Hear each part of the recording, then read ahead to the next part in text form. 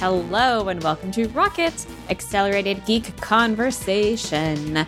I'm Simone de Rochefort, Senior Video Producer at Polygon, and I'm here today with Brianna Wu, Executive Director of Rebellion PAC, and Christina Warren, Senior Cloud Advocate at Microsoft. How are we doing on this freezing Tuesday evening? It's freezing. So cold. It's so cold. I love it. I'm living for it. It was 75 degrees in Florida last week. And then I come back and it's 39 in Boston. I forgot that you had that life experience. Yes. I mean, honestly, I'm living for it. We have an exciting show for you today. We're going to be reflecting back on 20 years of Xbox, but first, we are going to have Nick Guy on as representative of Wirecutters Union to talk about Wirecutters' efforts to get the New York Times management to the bargaining table to figure out a fair contract for them. Time for a couple disclosures before we get into that. Obviously, as we're going to be talking about Xbox later, Christina works for Microsoft. Disclosure, Indeed. She does not work on the Xbox team, but she does work for Microsoft. And Christina, what is your other conflict of interest for tonight? My other conflict of interest, yes, because that's the title of today's episode, Christina's Conflicts of Interest. I have been a contractor for the New York Times Company in the past. So that is, they have, They've paid you money for things. They paid me money, yes. So I want to disclose that, and I'm thankful for that money. But I want to disclose that before we go into our first topic with Nick. All right. Thank you so much. The musical transition. Da-da-da-da-da. For our first story of the day, I would like to welcome onto the show Nick Guy. Nick is a senior staff writer covering Apple and accessories at Wirecutter. He has been reviewing iPhones, iPads, and related tech since 2011, which is a math that I don't want to do. Oh, no, I'm doing it. It's like 20 years. Wait, 10 years? 10 years. 10 years. 10 years, Simone. He stopped counting after he tested his 1,000th case.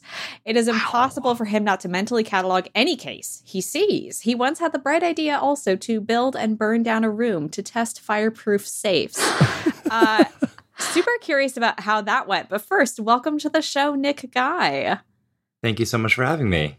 So the reason that you are on today is because this is a very pivotal week for the Wirecutter Union, which has been in bargaining with the New York Times for 2 years now. That bargaining has been dragging on. And at this moment, as we're recording on Tuesday, November 16th, union members are prepared to walk out during Black Friday week, which is, of course, the biggest shopping week of the year for publications like the New York Times, like Polygon. So if the Times does not come to the table and re-enter bargaining, the union employees are prepared to walk out. And apparently over 90% of union members have voted to authorize that work stoppage, which is a huge percentage, according to Bloomberg. So I would just like to start off by asking because this is the week before this might happen, I just want to check in and see where this process is right now. What is happening with you guys?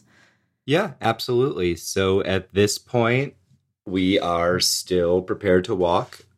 We presented management with 9 bargaining dates that we can meet between last Monday and next Monday to try to wrap up our contract. And they rejected all of them. So while we're trying to get this contract done, we can't do it alone. We need management at the table. And they've decided that preparing for Cyber Week without us is more important than finishing up the contracting and having us there. Mm-hmm. So who would be doing the work during Black Friday week, which historically, Wirecutter obviously is really known for its, reviews and the fact that you guys test everything, but also finding deals and posting links to things that you've reviewed well. So I imagine that, like every publication, and I used to work at a number of them, Black Friday, Cyber Monday is huge, but I would especially imagine for something like Wirecutter, where you have such, big lists and such good SEO, who would be the people who would be creating those lists, looking for the deals, updating links if the entire Wirecutter team goes on strike? Yeah, unfortunately, that's going to fall to our middle management and to freelancers who we've worked with for years, who are, they're not part of our union and they're doing their job. Yeah. So it falls to people who are really not involved in the fight. And we wish it didn't, of course, but that's how it is. Mm-hmm.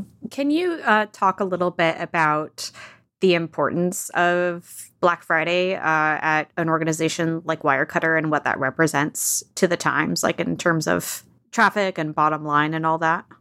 Yeah, well, one thing I really do appreciate about Wirecutter is the real wall between business and editorial. Mm-hmm. So I can't tell you exact numbers because I don't know them, and that's intentional.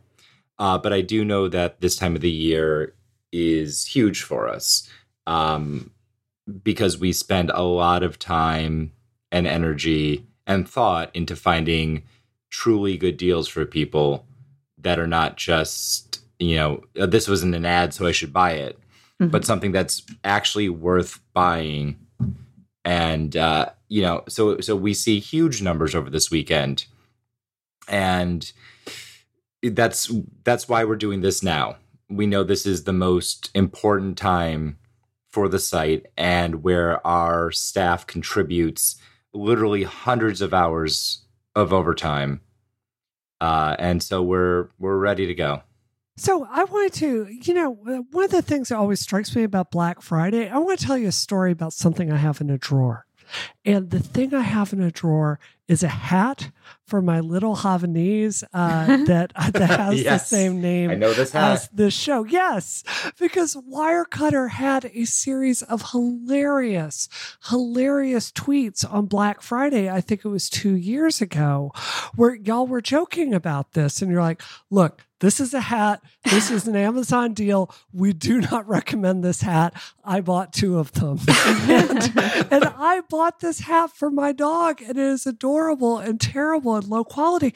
But that is why it's so much fun to watch your Twitter account on these days.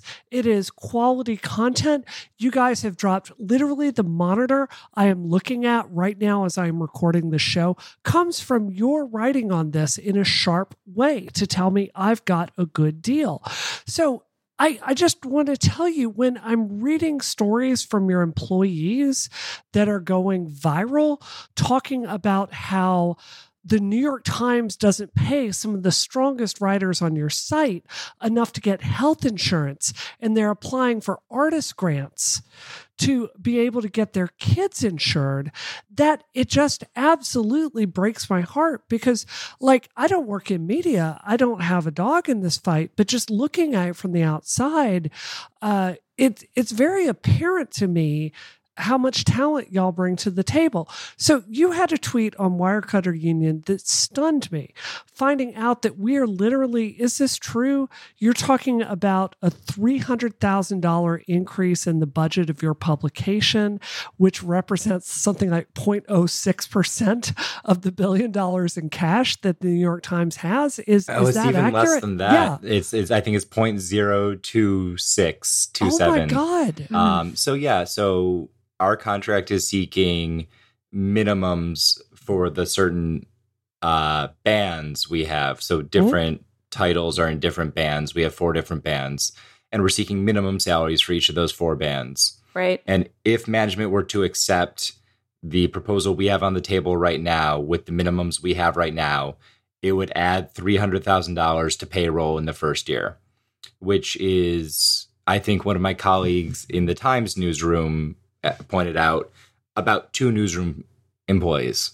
Yes. It's It's a crazy. rounding error. Yeah, I was going to say, how many people are in your bargaining unit? As of today, we have 66 people. Okay, so we're talking like 300,000 divided by 66, like a very small. Wait, I'm doing that math. Increase. It's like what, $2,500? I think it's maybe 42 on average. 4,500, I think. Yeah. Okay. According to calculate. Anyway, it's not a lot. I did in my head, so Christina's math was wrong clearly, but not a lot of money. We're talking $4,500, but a lot of money for a lot of people. But I just mean not a lot of money in terms of when you're a big organization and you're looking at salary stuff, that's not even inflation for some newsroom staff. Mm-hmm. So, That's really chilling. And what is been the pushback in terms of I guess maybe the conversations, like from your perspective of being the chair, what is the Times' pushback been? Because the Times has been unionized for decades and decades, and obviously the parent company is going to have some, there's going to be some push pull always between management and those sorts of things. But it's not like this is labor is a new thing. What has the pushback been in trying to get the contract ratified, do you think? It's really hard to know what they're basing their numbers on. Management has told us at the table that they compare to similar shops and competitors, and they do all this research to set these rates. And we've asked for that information. Being unionized means you get to request information from the company, and they're obliged to provide it if it will help with bargaining.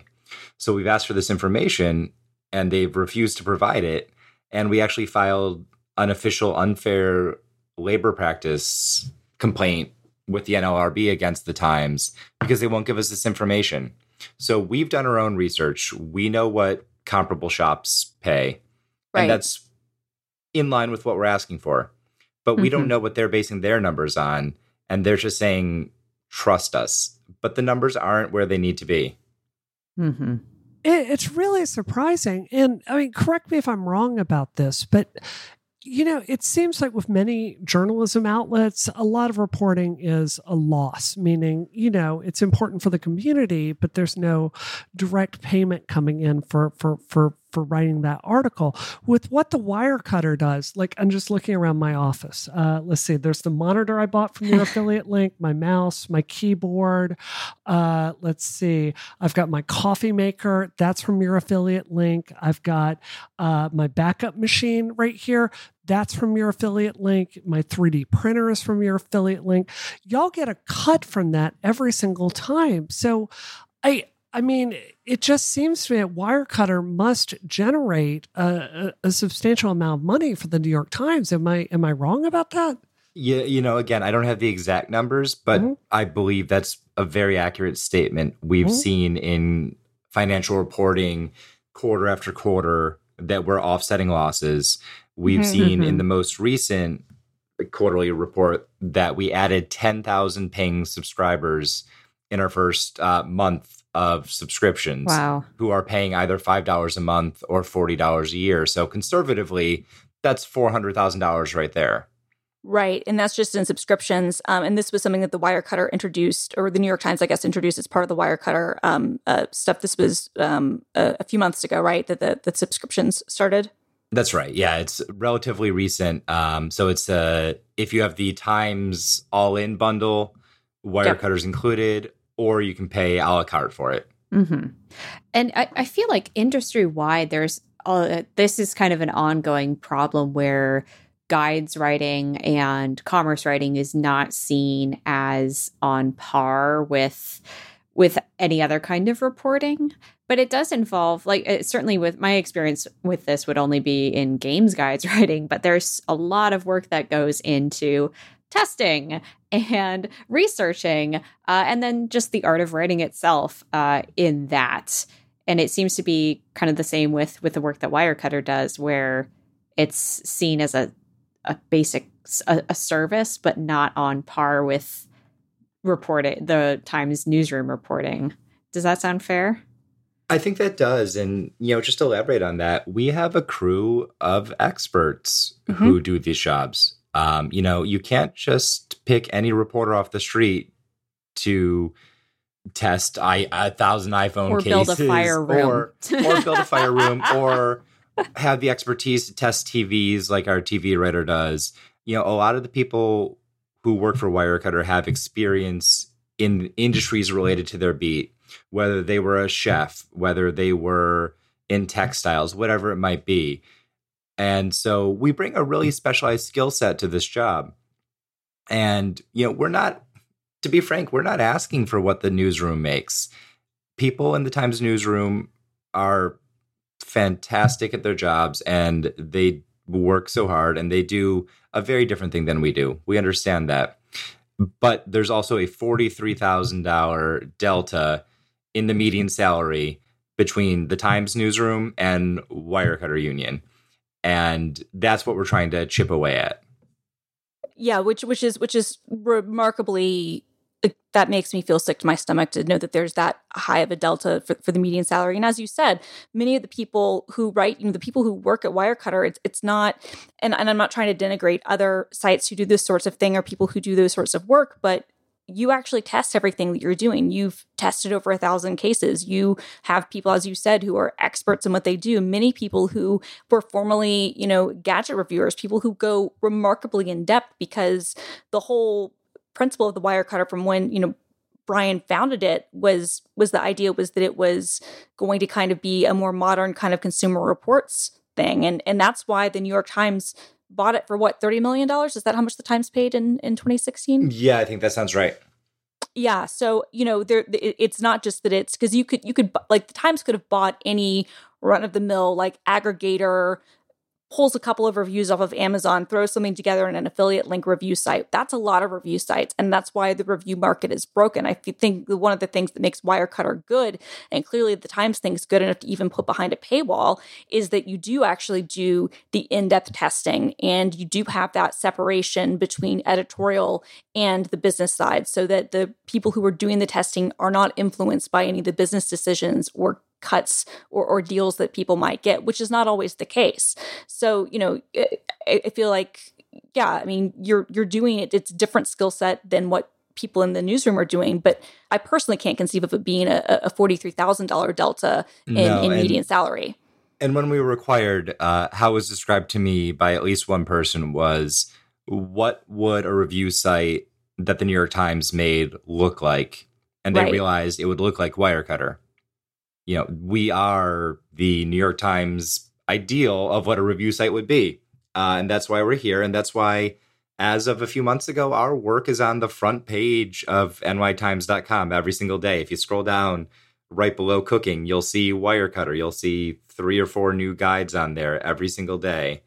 But we're being told that we're a different class. That's just crazy to me. I mean, I think you're similar to New York Times Cooking in the sense that when I look at it, like if I'm trying to cook something and really, really make it good, something exotic, right? I go to New York Times Cooking. That's the first place I look because I know that recipe is going to be worth my time. It's better than some random site on the internet. I know there's a certain amount of vetting that's going with that. And I feel like it's not unreasonable for y'all to want to be paid like the professionals that you are. So when it comes to Black Friday this year, this is just what I'm doing, but I usually buy stuff from Wirecutter because certainly in the middle of a pandemic, I'm not going to go out to, Target or whatever. And I just don't feel comfortable supporting the site this year. Is that something is that a good idea for you guys? Like, how can normal people like me that just love your work and want you to get paid fairly, how can we support you? Yeah, so that's actually exactly what we're asking, is if we're not able to reach a deal for our readers and supporters to boycott Wirecutter on Black Friday and Cyber Monday. So we actually have a page at wirecutterunion.com where you can support us. It'll sign you up to be kept up to date on our progress. Mm-hmm. If we reach a contract, we'll let you know and then shop away. But if we don't, then we are asking folks to boycott and not shop through Wirecutter on those days. So that link is going to be in the show notes. So if you're listening to this and you feel like you need the latest information, you can click on that link because obviously this will come out on Thursday. So hopefully things will have changed by then. If they haven't, the information will be there. I think that was when Vox unionized. That was one of the most difficult things to communicate was like when we did and when we didn't want people to boycott the site. Because we did a walkout, but we did a walkout without a boycott. And there was a lot of people being like, they're on strike. And we were like, no, we're doing a work stoppage. It's a totally different thing. And in our case, we didn't have a quote unquote picket line, but you guys do in this case. And what you're asking is for people to not read Wirecutter for that week or for Black Friday. Picket line. Yep. All right. Any other final thoughts on how people can support you and what's up with you? The importance of this. Yeah, just keep an eye on Wirecutter Union on Twitter. That's where we're sharing all of our information, and we appreciate all the support. I'll say that on behalf of the unit, we've really been heartened to see so many people sharing such strong emotions and opinions about Wirecutter throughout all of this and how much it makes a difference to their lives. So we really appreciate that. So please keep spreading the word, and hopefully, by the time this does go out, we're able to get back to the table and reach an agreement, and everyone can shop through Wirecutter again. But if not, we sincerely appreciate the support. Yeah. Well, I just want to say on a personal note, I think speaking for all three of us here, even if the New York Times doesn't see the value you bring, we do. And I think our listeners do too. And thank you. I think you should be treated like the professional that you are. Thank you very much. I really appreciate that. All right. Thank you so much, Nick, for coming on the show. Thank you. That was Nick Guy, everyone. And if you would like to keep up with Wirecutter Union on Twitter, they are on Twitter as Wirecutter Union. It's very easy. That link will also be in the show notes. And thank you so much to Nick Guy, of course, again, for coming on. Second story of the day, reflecting back on 20 years of Xbox. I think that's why I mistook 2011 for being 20 years ago when we were talking to Nick, because I've got 20 years on the brain. But on November 15th, 20 years ago, the Xbox became a part of our lives. And in that time, it has grown from a big, bulky Halo machine and the number one console for FPS players to a 2 online, multimedia entertainment center, to a failed Wii competitor, to currently the best deal in video games, coming from me, the person who is not an Xbox shill, at least not paid to be, but unfortunately it's the reality I find myself in. 20 years of Xbox. What do we think? I think, this is so huge, y'all. Like, when you look at the state of game consoles today, I mean, the Xbox coming out, it really standardized this kind of x86 architecture across the entire industry. Like, generally speaking, if you're on Steam, PC, x86, PlayStation, x86, Xbox, x86, DirectX, like all these technologies and kind of the unification of all these tools, that started with Xbox. This kind of portability between systems that really, I think we take it for granted today, but this was not the case of the video game industry back in the PS2 era, like having very comparable ports across generations. So, right. Not to mention online, right? Like, you'd had, the PlayStation, not the PlayStation, sorry, the Dreamcast famously shipped with a modem, and you could get modem attachments for the PS2, but nothing like what you could do with Xbox. And Xbox Live launched, I think, in 2002, and really brought to console gamers the first idea of, at least over Ethernet, the concept of being able to do actual competitive, like gaming with your friends. To a lot of people, that was the first time they'd ever played online, because obviously, if you're a PC gamer, you had been doing that for years, but a lot of people aren't and weren't, and at least at that time, console gaming was far bigger than PC gaming. And so I feel like when I look at Xbox Live, which obviously is morphed into Game Pass and other stuff, like that really, I think, set the standard for what everybody else has followed. I mean, I think you could argue, and we love Nintendo here, but like Nintendo, I still feel like Switch Online is not where it's Xbox, so bad. And I feel it's not where Xbox Live was 20 years ago. I'm not even being 100%. I'm not even being that hyperbolic. We can't talk about online play without mentioning Halo, which was like the selling point of the original Xbox.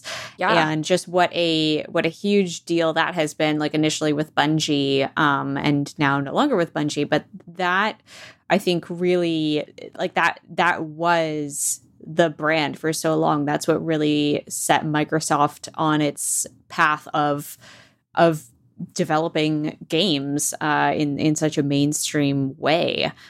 And that was just hand in hand with the original Xbox. I think people have forgotten like the history of Halo. Like I remember back in 1999, I was just doing like graphical layout, graphic design stuff for a living, like reading graphics magazines and seeing like Halo featurettes in there. Back when I'm 90% sure this started off as a PC game. It was just in development hell. It was in development hell.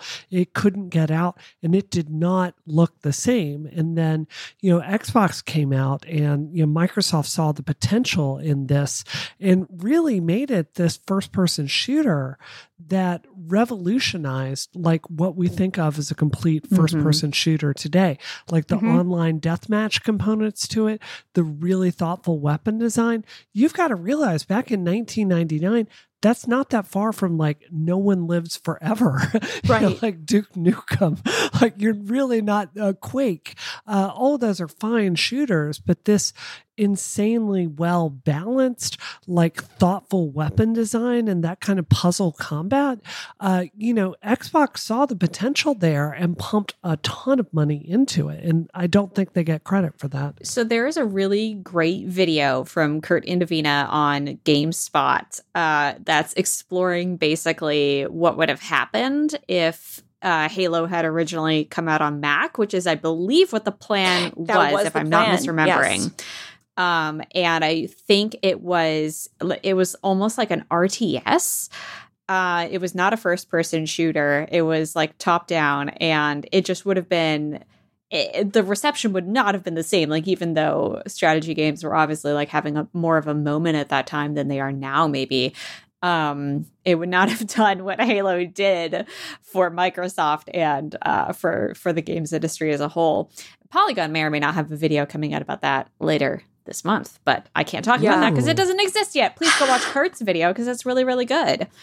I think we also can't talk about Xbox without talking about the huge cultural shift that's come with Xbox Game Pass, which essentially, 7 years ago did not exist in the huge form it does now, where, video games for so long have been a cash down purchase of $60. There have been rental companies that have flown high and then crashed and burned. There have been attempts at streaming games that have more or less dissipated, and with Xbox One, and more so now with Xbox Series X and S, Xbox is committed to this idea of a subscription service. Essentially, it we would say tongue in cheek a couple of years ago, I think even 3 years ago, like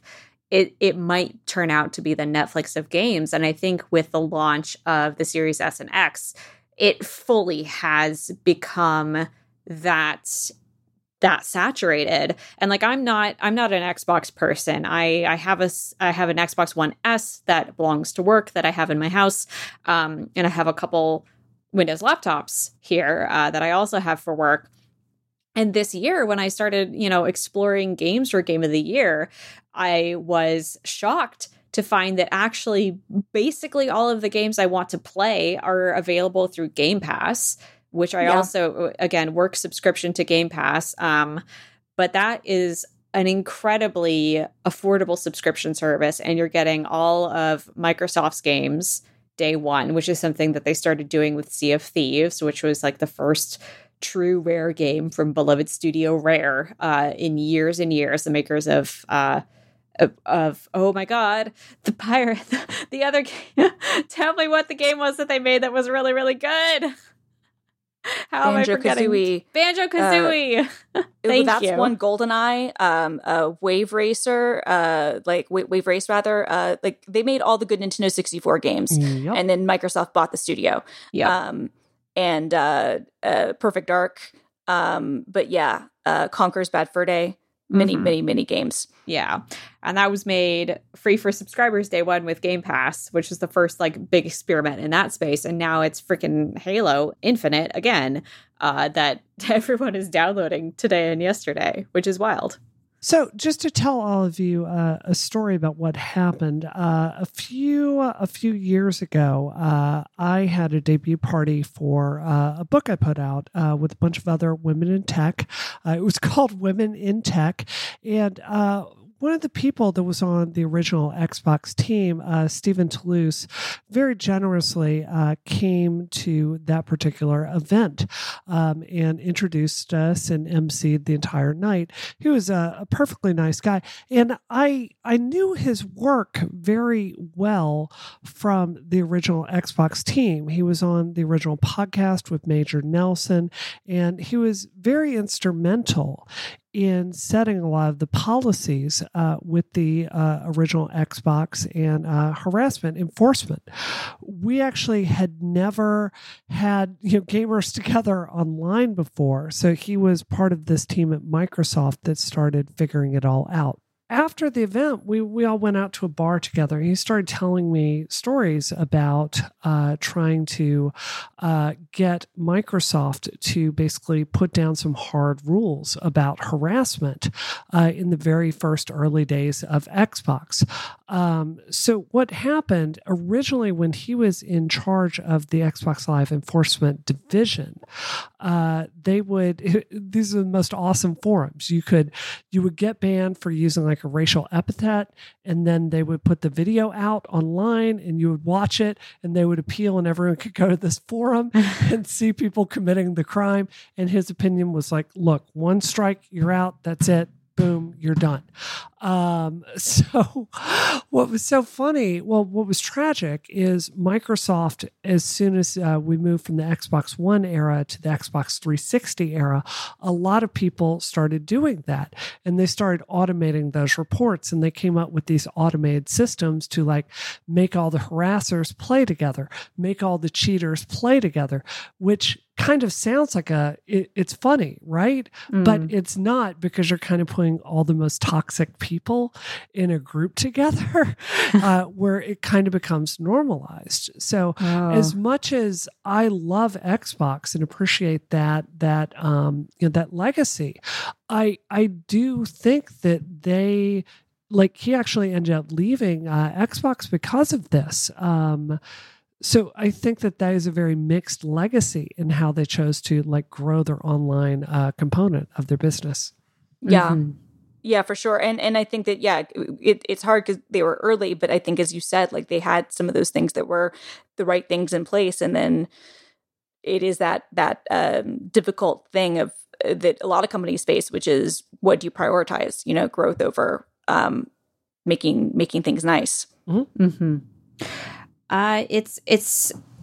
Well, what do we think is next? Can we even predict what comes next for the next 20 years of Xbox? Also, what happens if Phil Spencer leaves?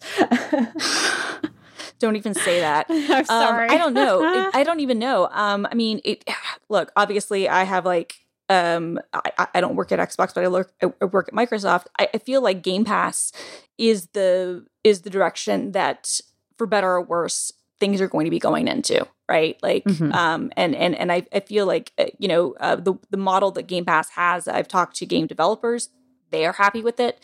Gamers are happy with it. I'm not somebody who's necessarily like a huge fan of never owning stuff. I think buy and own it. I kind of think that's why, to a certain extent, Game Pass works, because stuff does leave Game Pass. And so if you like it, you get a discount if you buy it. But also sometimes, there's just games you want to give a shot to and don't ever really necessarily want to buy again. I feel like that is going to be a model that works. I also feel like the cloud gaming component becomes important, which obviously Xbox is pretty bullish about, which to a certain extent, I mean, this is why last year I think that the chip shortage makes this a little bit different to try to kind of predict. But, last year, a lot of people were writing think pieces about whether the PS5 and the Xbox Series X, like whether these would be the last big console releases, because at a certain level, you could see because all the companies are investing in cloud gaming.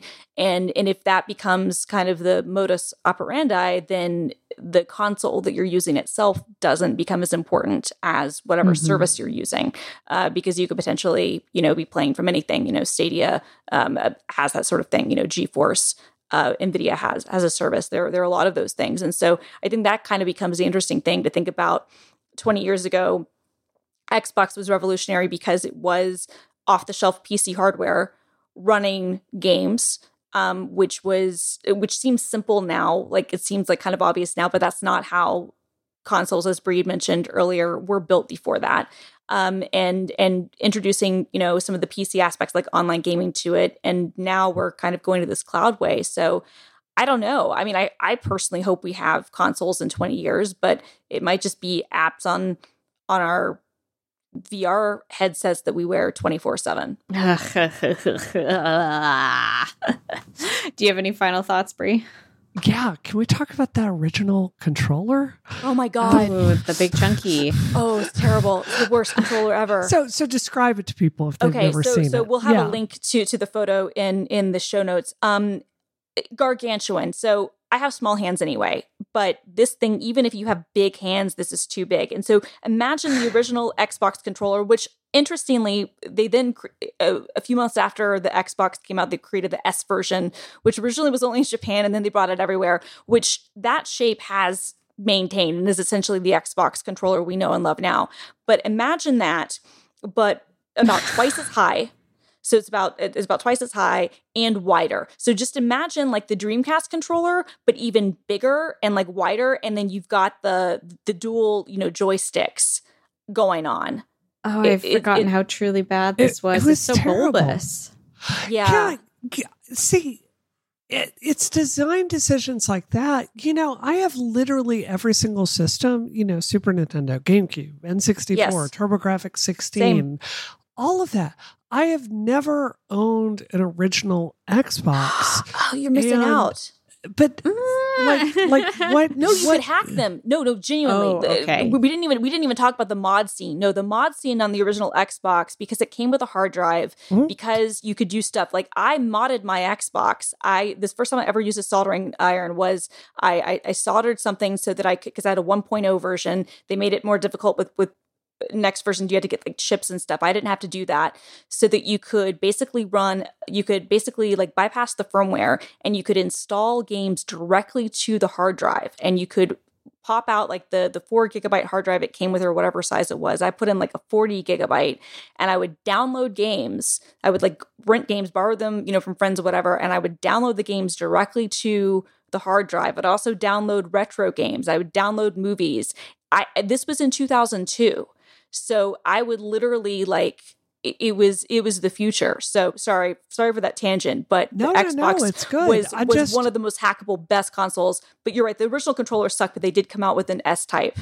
Well, it's more like if you look back at like keeping the PlayStation 2, what are the reasons for keeping a PlayStation 2 around? Like games like Metal Gear, right? Right. Truly amazing original titles. I'm thinking about the games that were on that first Xbox, and you had Halo. I've never been much of an FPS fan.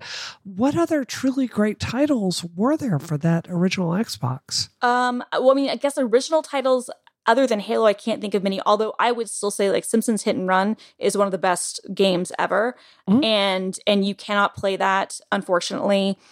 What I always used to play actually was SSX Tricky.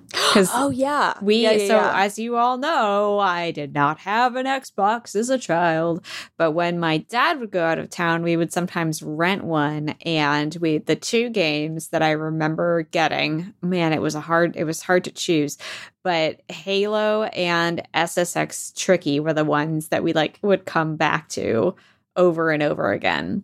So that's what I would play on the Xbox. Yeah, I guess SSX there's Tricky was good. Fable. There's Yeah, Fable. Fable. The sports games. Chronicles of Riddick, the Butcher Bay game. I've never played that. Yeah, some of the sports games were good. Like the Tony Hawk versions, I will have to say, like they did like remastered versions of 1 and 2 that were really good on the Xbox. They also had like 3 and stuff. I mean, because the graphics were better than PS2. So I don't know. Like PS2 had the Grand Theft Auto games, but those eventually came to Xbox.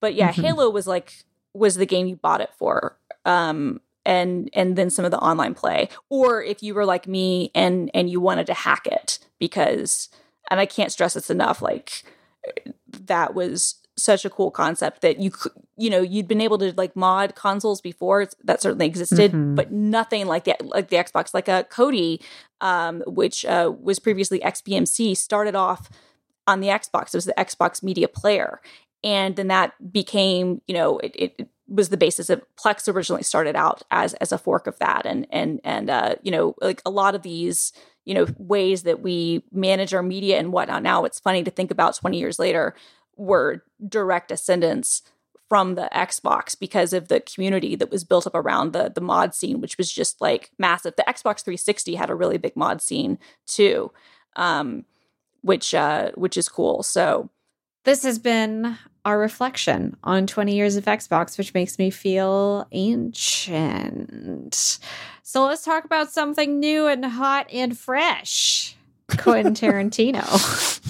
No, just kidding. It's NFTs and Quentin Tarantino. This is a weird little story. So Miramax is suing Quentin Tarantino after Quentin Tarantino announced that he was planning to release Pulp Fiction related NFTs.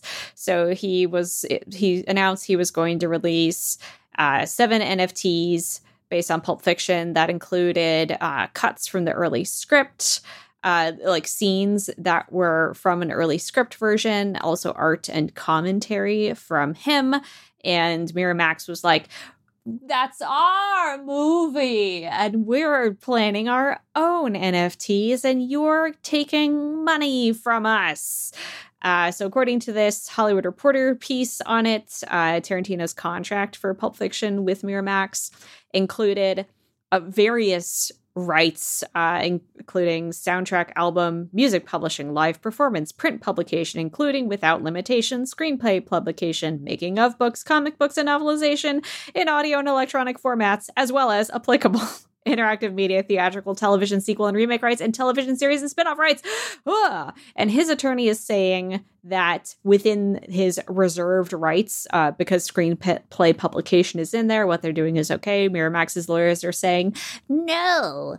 So outside of my burning my complete convincement, which is not a word, that NFTs are in fact inherently worthless, this raises a lot of interesting questions about like about ownership and I guess the future of NFTs. Like, where do they fall within all of these reserved rights? This is a case that is going to determine what exactly that means for this new technology, this new form of I will say, quote unquote, art that exists in the world now. I mean, assuming pretty it's not important. settled. Yeah. No, I shared this. I thought it was just so fascinating because on the one hand, screw NFTs. On the other hand, this is a really interesting question about ownership. And then if you read the lawsuit, it's interesting because like Tarantino apparently had some reserved rights, which included the ability to publish the screenplay. But Miramax is reading it as saying so he was able to sell it in bookstores and stuff, which I'm pretty sure I bought when I was like 11. Yeah. Pretty sure I bought like the Pulp Fiction screenplay because I was that child. And it's an interesting question, which is like, okay, so is this publishing? Is this not? I was talking to my friend Catherine about this, and she said that she kind of loves it, even though, like she's like you and thinks that like NFTs are some of like the worst things ever. But she, thinks that this is really interesting because it's one of those things where, like, on the one hand, you have people who are fighting saying, oh, well, doing this is devaluing it or whatever because it's a form of publishing. And then you have another form that is saying, like this. So this is what she said. The side hoping to make money on the NFT sale has to claim it's publishing parts of the script. And the side hoping to block it is claiming it's a one-of-a-kind item and therefore not published. So it's an interesting thing. Like, where does Art go with this? And like, it's his handwriting. I don't know. I think it's fascinating. What's interesting to me, like on top of that also, is with NFTs, what I understand part of the attraction is like you own that thing now. If it's a script written by Tarantino, like when you buy a book, you don't own War and Peace, the words written by Tolstoy. You own a book that was published containing those words. So with an NFT, I'm very curious. Like that is the question. Like, are those then your words that you can republish? Because if you own an NFT, you can reprint that art on whatever the heck you want. Right. I mean, I think you can reprint like that art, like that image, but like I don't. These are the questions. So if I owned a scene, let's say I owned a scene of Pulp Fiction as an NFT, presumed a screenshot of the script or something, I could print that screenshot of the Pulp Fiction script on t-shirts and sell it? I think so. I think if you owned it, I think you could. Yeah. Fascinating. That's what this kind of feels like, right? I don't know if y'all watched the video of him announcing this at, it's like NFT World or something like that. Like, it's bizarre to see Quentin Tarantino standing up at an NFT event and announcing this. But it was a really interesting story about basically making the first Pulp Fiction script, which I've never seen, and putting new scenes in there, and how the only person that had ever seen this was the person that typed his handwritten script. And then it sat on a shelf in his home office for years and years and years. And to me, that analogy makes this, it's more similar to like, what's his name? The guy with the bloody sock, the crazy transphobic monster here. Curt Schilling. Yeah, Curt Schilling here in Boston. He ended up selling that to cover his 37 studios debt. So it seems... I mean, Miramax, let's just be honest, that's the Harvey Weinstein company. Yes. Like, maybe you shouldn't be getting in big public fights. Maybe you're not the best person to adjudicate this, because automatically I'm like, F you. But, like, it really feels like they're trying to muscle in on something that's like, it's a piece of memorabilia from the director, Yeah, I was going to say, like these were not filmed. This was not something that, like, he didn't give over all of his rights, his memories and whatnot. Like, if he'd had the screen pages, like, I think that's how I think about this. Like, if he tried to sell, like, the pages themselves to Christie's or something, like his first draft with his notes, the studio, I don't think, I would have, I'm not a lawyer, but I think it would be odd to me if the studio then reached in and said, no, actually, we own every version of anything, even this printed copy that is ostensibly like your notes and your stuff. We own this. Like, that would feel weird, right? Yeah, like, for sure. So to me, I'm with you. Like, this, if anything, I have to say, and I am a huge Tarantino fan, and I certainly would not be buying a Tarantino NFT, but I do have to say, like, at least the way that this was kind of described, like, this is the first sort of NFT I've seen where I'm like, okay, actually, this does seem more like memorabilia and more of a one-of-a-kind type of thing versus the BS that you usually have seen, people attempt to do that with, which from an artistic perspective, I do find at least more interesting. But what's funny is if you go through the lawsuit, Miramax, which at the time that the film came out was owned by Disney, and then Disney sold it in 2010, and then it's had like 3 different owners since then, and it's basically... Love Disney movie Pulp Fiction. Seriously, all of the Miramax films of the 90s, which were, very not Disney friendly, made Disney a ton of money. But then they sold the studio and the studio wasn't profitable anymore. And then, it's had other ownership at this point, because the name is so toxic, as Pri said, like, it essentially just exists to, like, mine the IP of its previous films, and which is disgusting, right? You're like, it's this shell company. It's like this patent troll who's suing the actual artist. But what's hilarious is that in the actual filing, they have all these screenshots of all this terrible stuff that they've sold with like the about Pulp Fiction, like Funko Pops and like weird like types of soaps and just really bizarre stuff. And I'm like, okay, I don't know if this necessarily helps your case. I mean, it might legally, but I'm just, at least in the court of public opinion, I don't know if seeing the fact that there's been Pulp Fiction makeup really makes me feel like, oh yes, this is really about integrity of the artwork. You know what I mean? Oh, goodness. So as you said, Christina, if they settle, this will be a womp. But it is potentially interesting if this goes to court. Quentin Tarantino's got money, right? He can hire lawyers. Oh, yeah. I'm sure the NFT people who are paying him to do this, because, like, let's be clear, somebody paid him a whole bunch of money to do this to begin with. Yeah, fair enough. I'm sure that they are the ones who will be like, yes, we will take our alleged money laundering millions and spend that on the lawsuit. But, I mean, I kind of hope it does go to court, because I feel like this is a really interesting case that will have to be decided at some point, because it's fascinating. Mm-hmm. Yeah, 100%. Can before we jump off, can we? Yeah. Can we talk about how Hollywood getting in the NFT game it just makes me despair for the future of humanity. Ghostbusters Afterlife is doing this. Like, they're Why selling... are we surprised?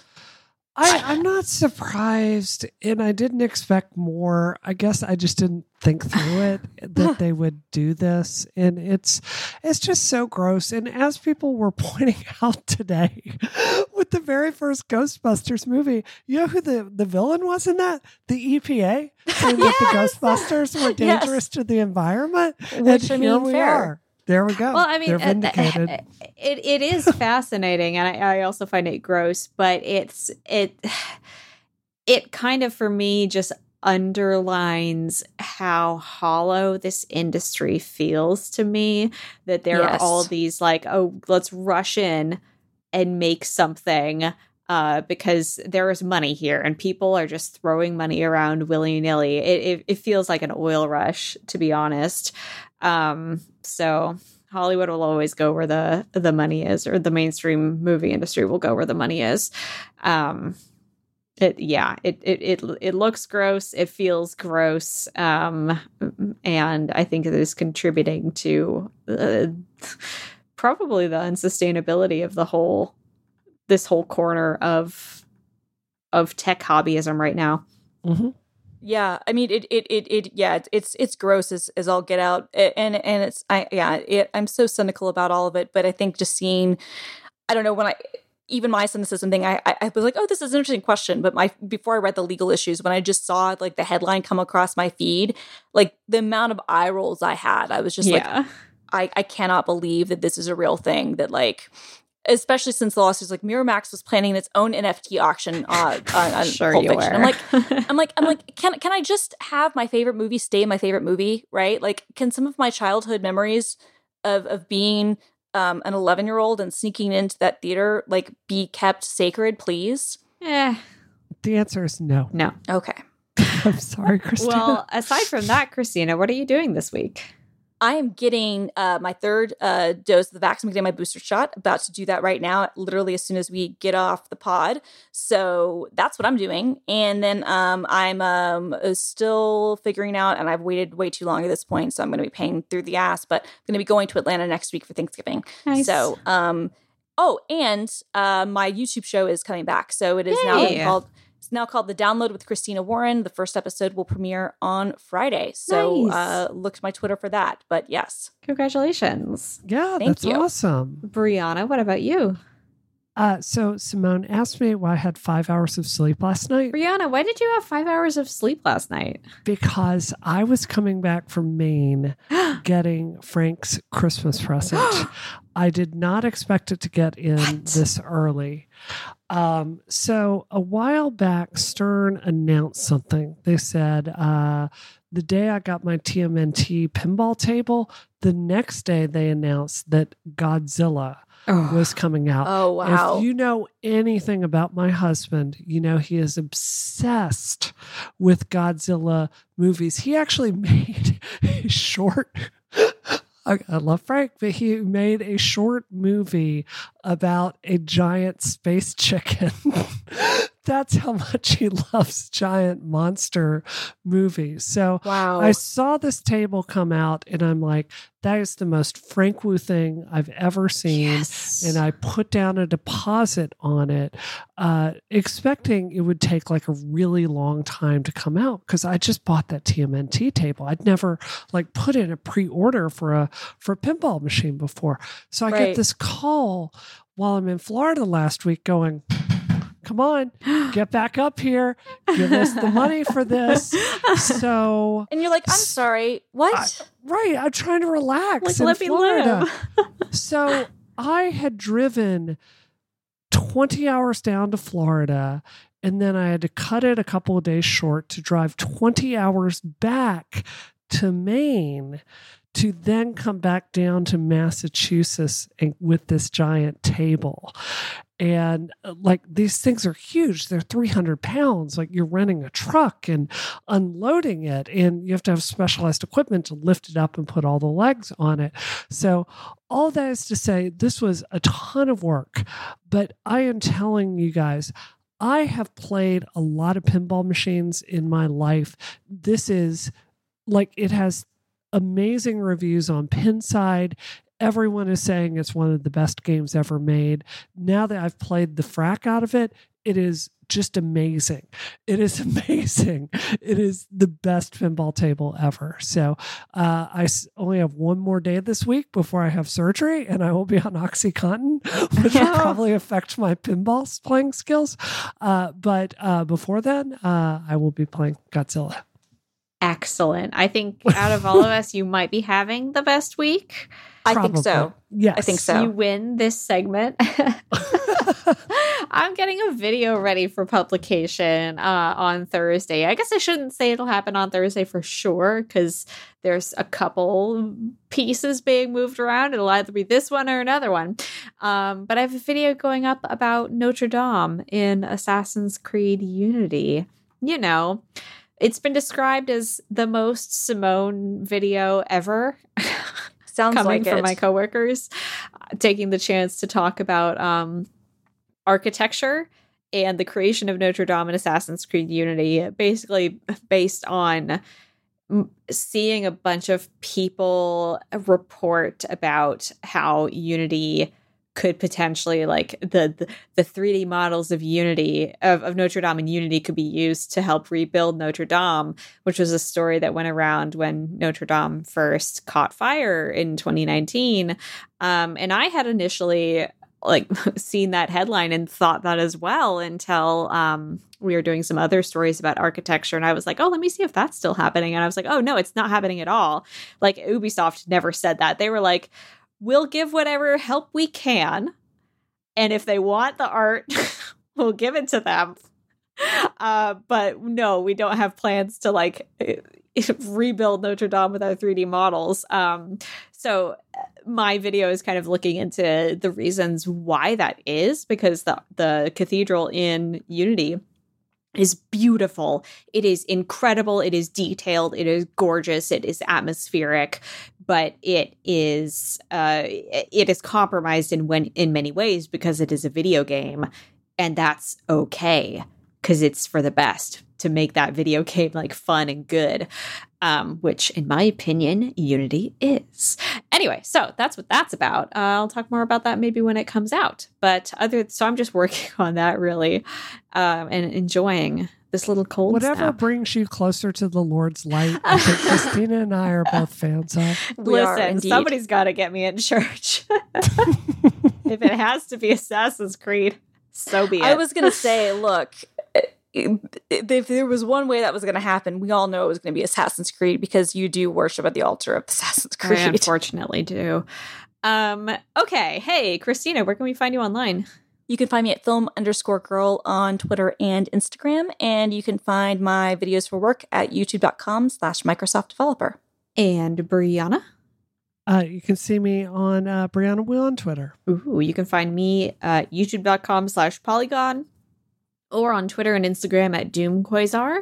And you can review this show on Apple Podcasts. And that helps other people find the show as well and enjoy it and learn all about what we think about Quentin Tarantino and Xbox and unions. It's a good time for everybody.